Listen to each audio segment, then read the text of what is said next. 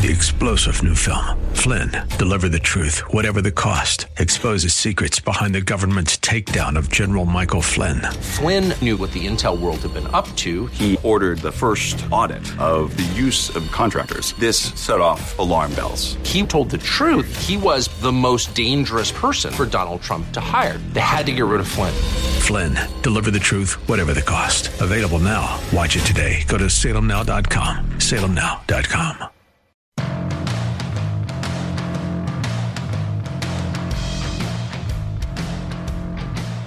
This is Pastor Doyle Jackson, and you are listening to 98.9 FM The Answer. I'm in for Bruce Hooley today, and if you'll hang on, you'll get to hear Bruce for yourself. Let me ask you a question, Vince. Yes. Do you ever watch 60 Minutes? No. Yeah, it's been a long time. It's a show I can watch without cable in rural America. It's excellent. But I'm generally at church on Sunday night, and so I don't get to watch it. So I think Bruce is going to talk about that. He actually caught it last night, and Merrick Garland was on, and so that's going to be a little bit of what we're going to talk about right now. Bruce, welcome. Hey, thanks, Vince, and thanks, Doyle. I've really been enjoying what I've heard of the show so far. I have to say that thank you, first of all, for sitting in for me and stewarding my audience, and I love the fact that we have an array of people who have been on my show before that I know will steward the platform in the way that I endeavor to do that. I've said to my listeners before that I pray every day prior to this little cancer situation that I would steward the platform in a way that would be glorifying to God, framing truth through the prism of Scripture. And I never have that concern with either of you guys or with Jack Windsor. So thank you for doing that, first of all. Well, thank you. And a big part of also doing an entertaining radio program is being engaging and identifiable. And I have to tell you how amusing it was for me to hear you guys interact on your own personal start, or at least Vince's personal thing, that at first time he remembered using the internet. And I was curious, Doyle, you're much closer to my age, although much younger than me. What is the first time you remember? I'll give you my memory, and then maybe you have something comparable to it. I remember my first desktop computer was a Pentium 75, and the very first thing that I tried to accomplish on it was to watch video from the O.J. Simpson trial in 1994. Oh wow! I just remember on a dial-up modem, the screechiness. It sat for literally an hour, and none of the video would load. So that's my first vivid memory of, hey, Dad, when was your first computer? What about you? Do you have a memory of that? Oh, wow. So, well, first of all, I figured you were calling in to say, take them off the air. They've wrecked my show. And that was what I was thinking you were going to call in about. Not at all. No. Well, thanks. So, wow, I actually have a really long-term history when it comes to computers. So I went to a small private school, and we had computers. They were training us on punch cards in the 80s. Okay? And so we had this small mainframe that they taught us punch cards on, and then we advanced. They bought a whole bunch of Apple computers. Now, they had green screens. Back then, it was just, it wasn't color. And we learned how to program BASIC on it. But one of my friends in high school, he was, he showed me, he had a dial-up system, and he would log in to the Middle Tennessee State University. Back then, it was the internet, but it was really just a message board. And he was messaging people all over. And so he was one of my best friends in high school, and he was all part of the first generation. He was a computer science student he was my roommate my first year of college. So that would have been around 1984, 1985. I had a laptop, and it cost me $2,500 when I was in graduate school. And but we didn't have the internet. It was the size of his car, by the way. Yeah. No, it was truly a laptop. But That's interesting. I was using. Let me. You'd set up the 60 Minutes thing. Yeah, the Garland thing. So what did Garland say, and what wisdom? Let me give you a little perspective here, and why I'm working toward the Garland thing is because one of the first things that I thought in my mind as I sat in the hospital after hearing the surgery was impending, and there was going to be treatment ahead, was, okay, what is God telling me about using this platform I have now? And how can I use it better? And is talking about the things I talk about, political solutions, does it have worth? Have I been focused on the wrong things? So I've been really dialing in on that. And what I've noticed, and I think saw again last night with the Merrick Garland interview, is political solutions can be one better than another, but political solutions are not the solution. We all know adherence to the truth of Scripture is the solution. Our country's not there, but it doesn't mean we're not supposed to be in the world. We're just not supposed to be of the world. So how can we be obedient to God, and how can we walk out our faith and make faith positions known to hopefully draw people to not to our position, but to God's position? And I got an insight into this way of doing it when I was in the hospital, and I told this the other day. I had an ICU nurse who, 25, I'm in the healthcare field, and I'm pro-abortion because people should have choices and all this kind of stuff. And what I realized is, I vehemently disagree with your position, but you're not a monster. And I should, if I have the truth on my side, be able to position that truth so you can see the error of your position and perhaps amend your position based upon what God puts on your heart, not me. So with that frame, I'm watching Scott Pelley and Merrick Garland last night, and the first thing I've got to say is Scott Pelley has at some point in the last few years progressed to the point where he's become Ron Burgundy. I mean, it really is like what a self-important gas bag. And Garland goes into this long point about we don't, the Garland line is what? Without fear or favor. We're down the middle. We don't advantage. Blah, blah, blah, blah. And all of us on the right side of the aisle are like comparing our Hunter Biden, double standards. And I'm expecting Merrick Garland to say that. He's partisan. Okay. Pelley's job as a journalist is to say, but what about? And we don't have journalists on either side of the aisle anymore who say, but what about? And the failing of journalists saying, or failing to say, what about, is that enables the public to be better managed and more easily deceived. And we all know where deception stems from. It stems from Satan. So I'm not trying to make like Democrats are evil and Republicans are evil. What I'm trying to say is we need to get back to a truth position. And there is no place where a truth position is more relevant in the state of Ohio and now in the nation, because we're the only such state that has this in front of us, on the pro-life issue in November. So when we come back and start, I guess we got a couple more minutes here, but my point on this is that it's very essential to me that this is an issue we need to win on. We need to win on this because we need to protect life. And how can we go about doing that?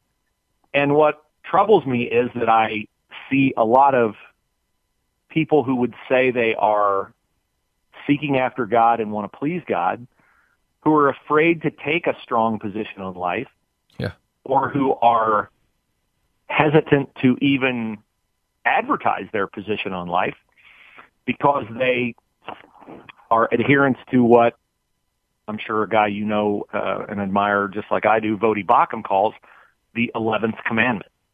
And the 11th commandment is, thou shalt be nice.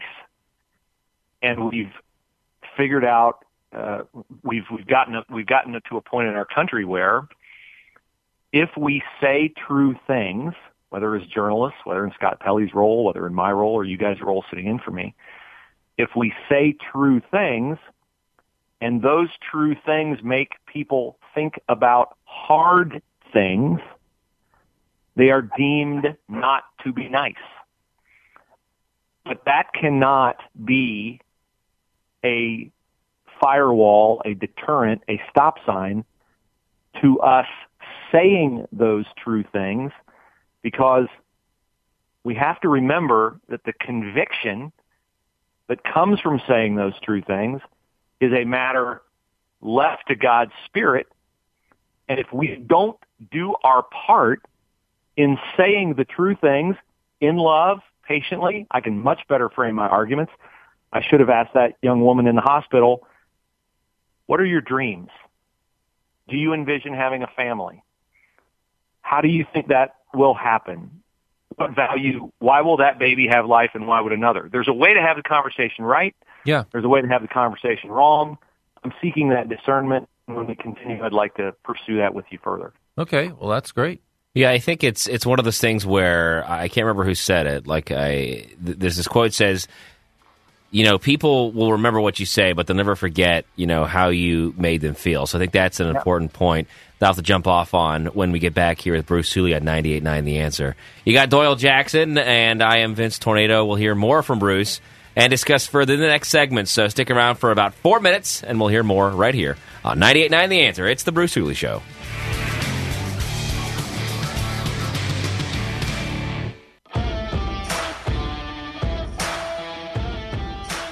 You are listening to the Bruce Hooley Show on 98.9 FM The Answer. My name is Pastor Doyle Jackson. I'm filling in for Bruce, and I'm here with Vince Tornado. Yes, and by the way, the double back real quick to our segment about Gavin Newsom. He was going to appoint a replacement for Dianne Feinstein.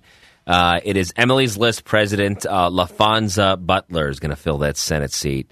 And then, of course, there'll be a re-election process in 2024. So she'll be in that place. So I was totally wrong about Larry Elder. Yeah, Larry Elder, unfortunately, was not selected by Gavin Newsom. But we do have Bruce on the line, and we were talking about engaging in truth-telling conversations with folks, getting them to think.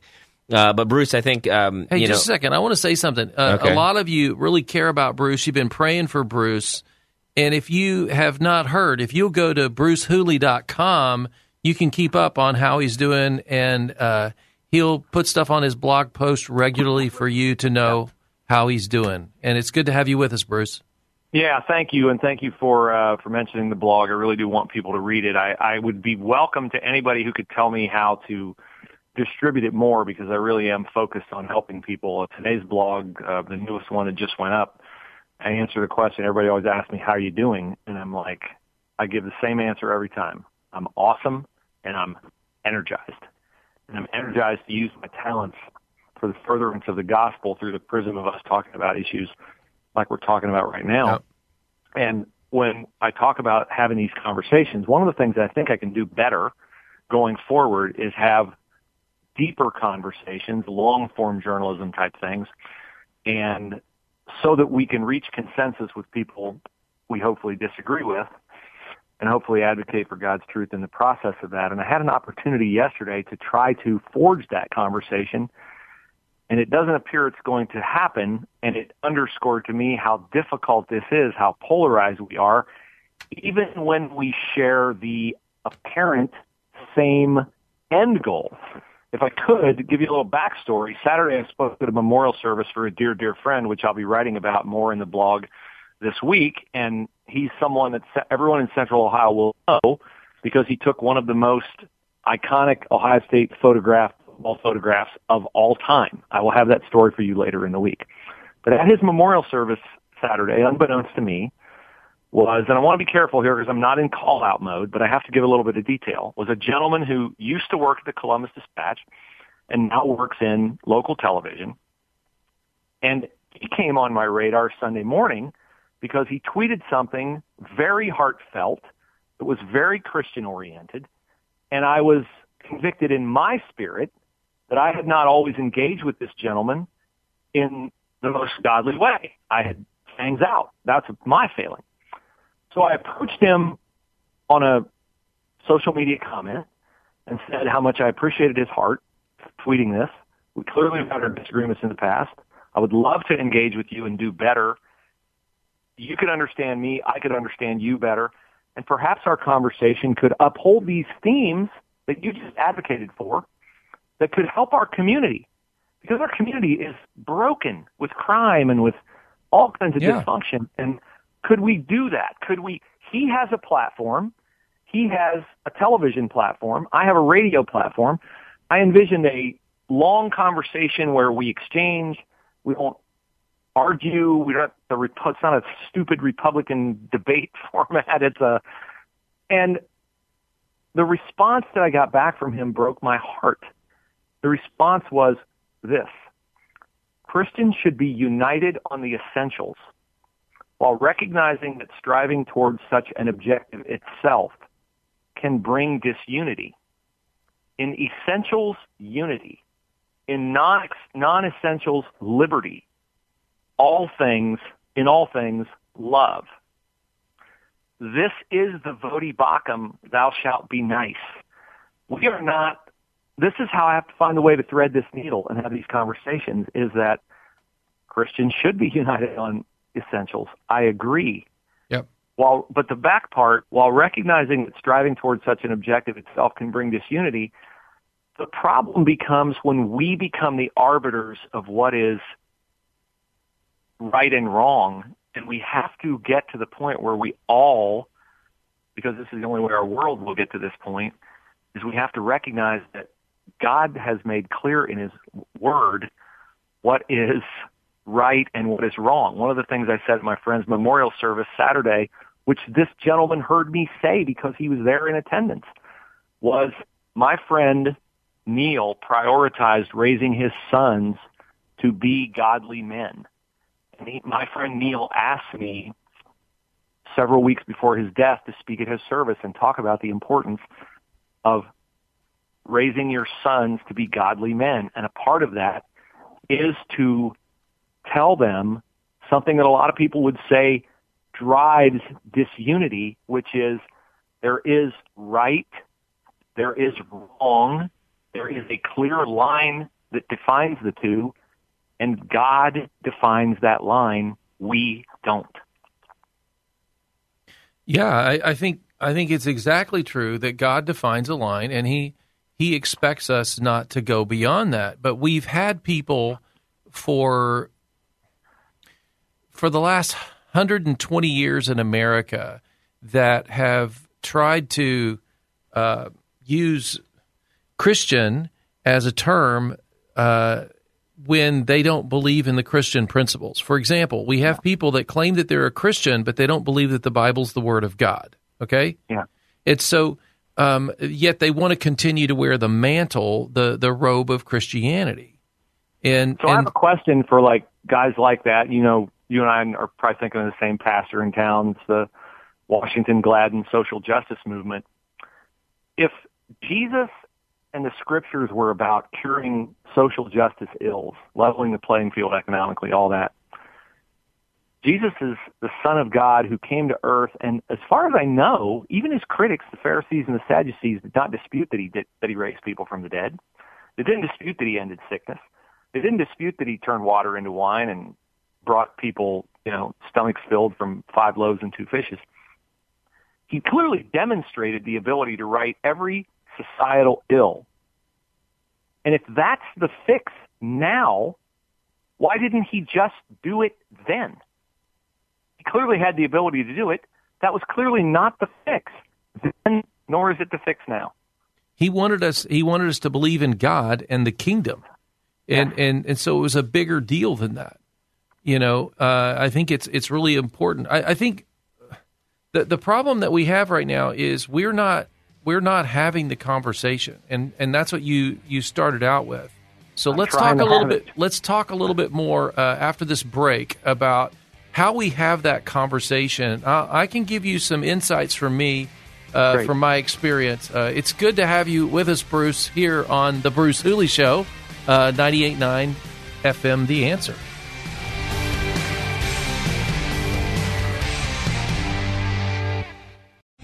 3-star general Michael J. Flynn, head of the Pentagon Intelligence Agency, knew all the government's dirty secrets. He was one of the most respected generals in the military. Flynn knew what the intel world had been up to. He understood its funding. He ordered the first audit of the use of contractors. This set off alarm bells.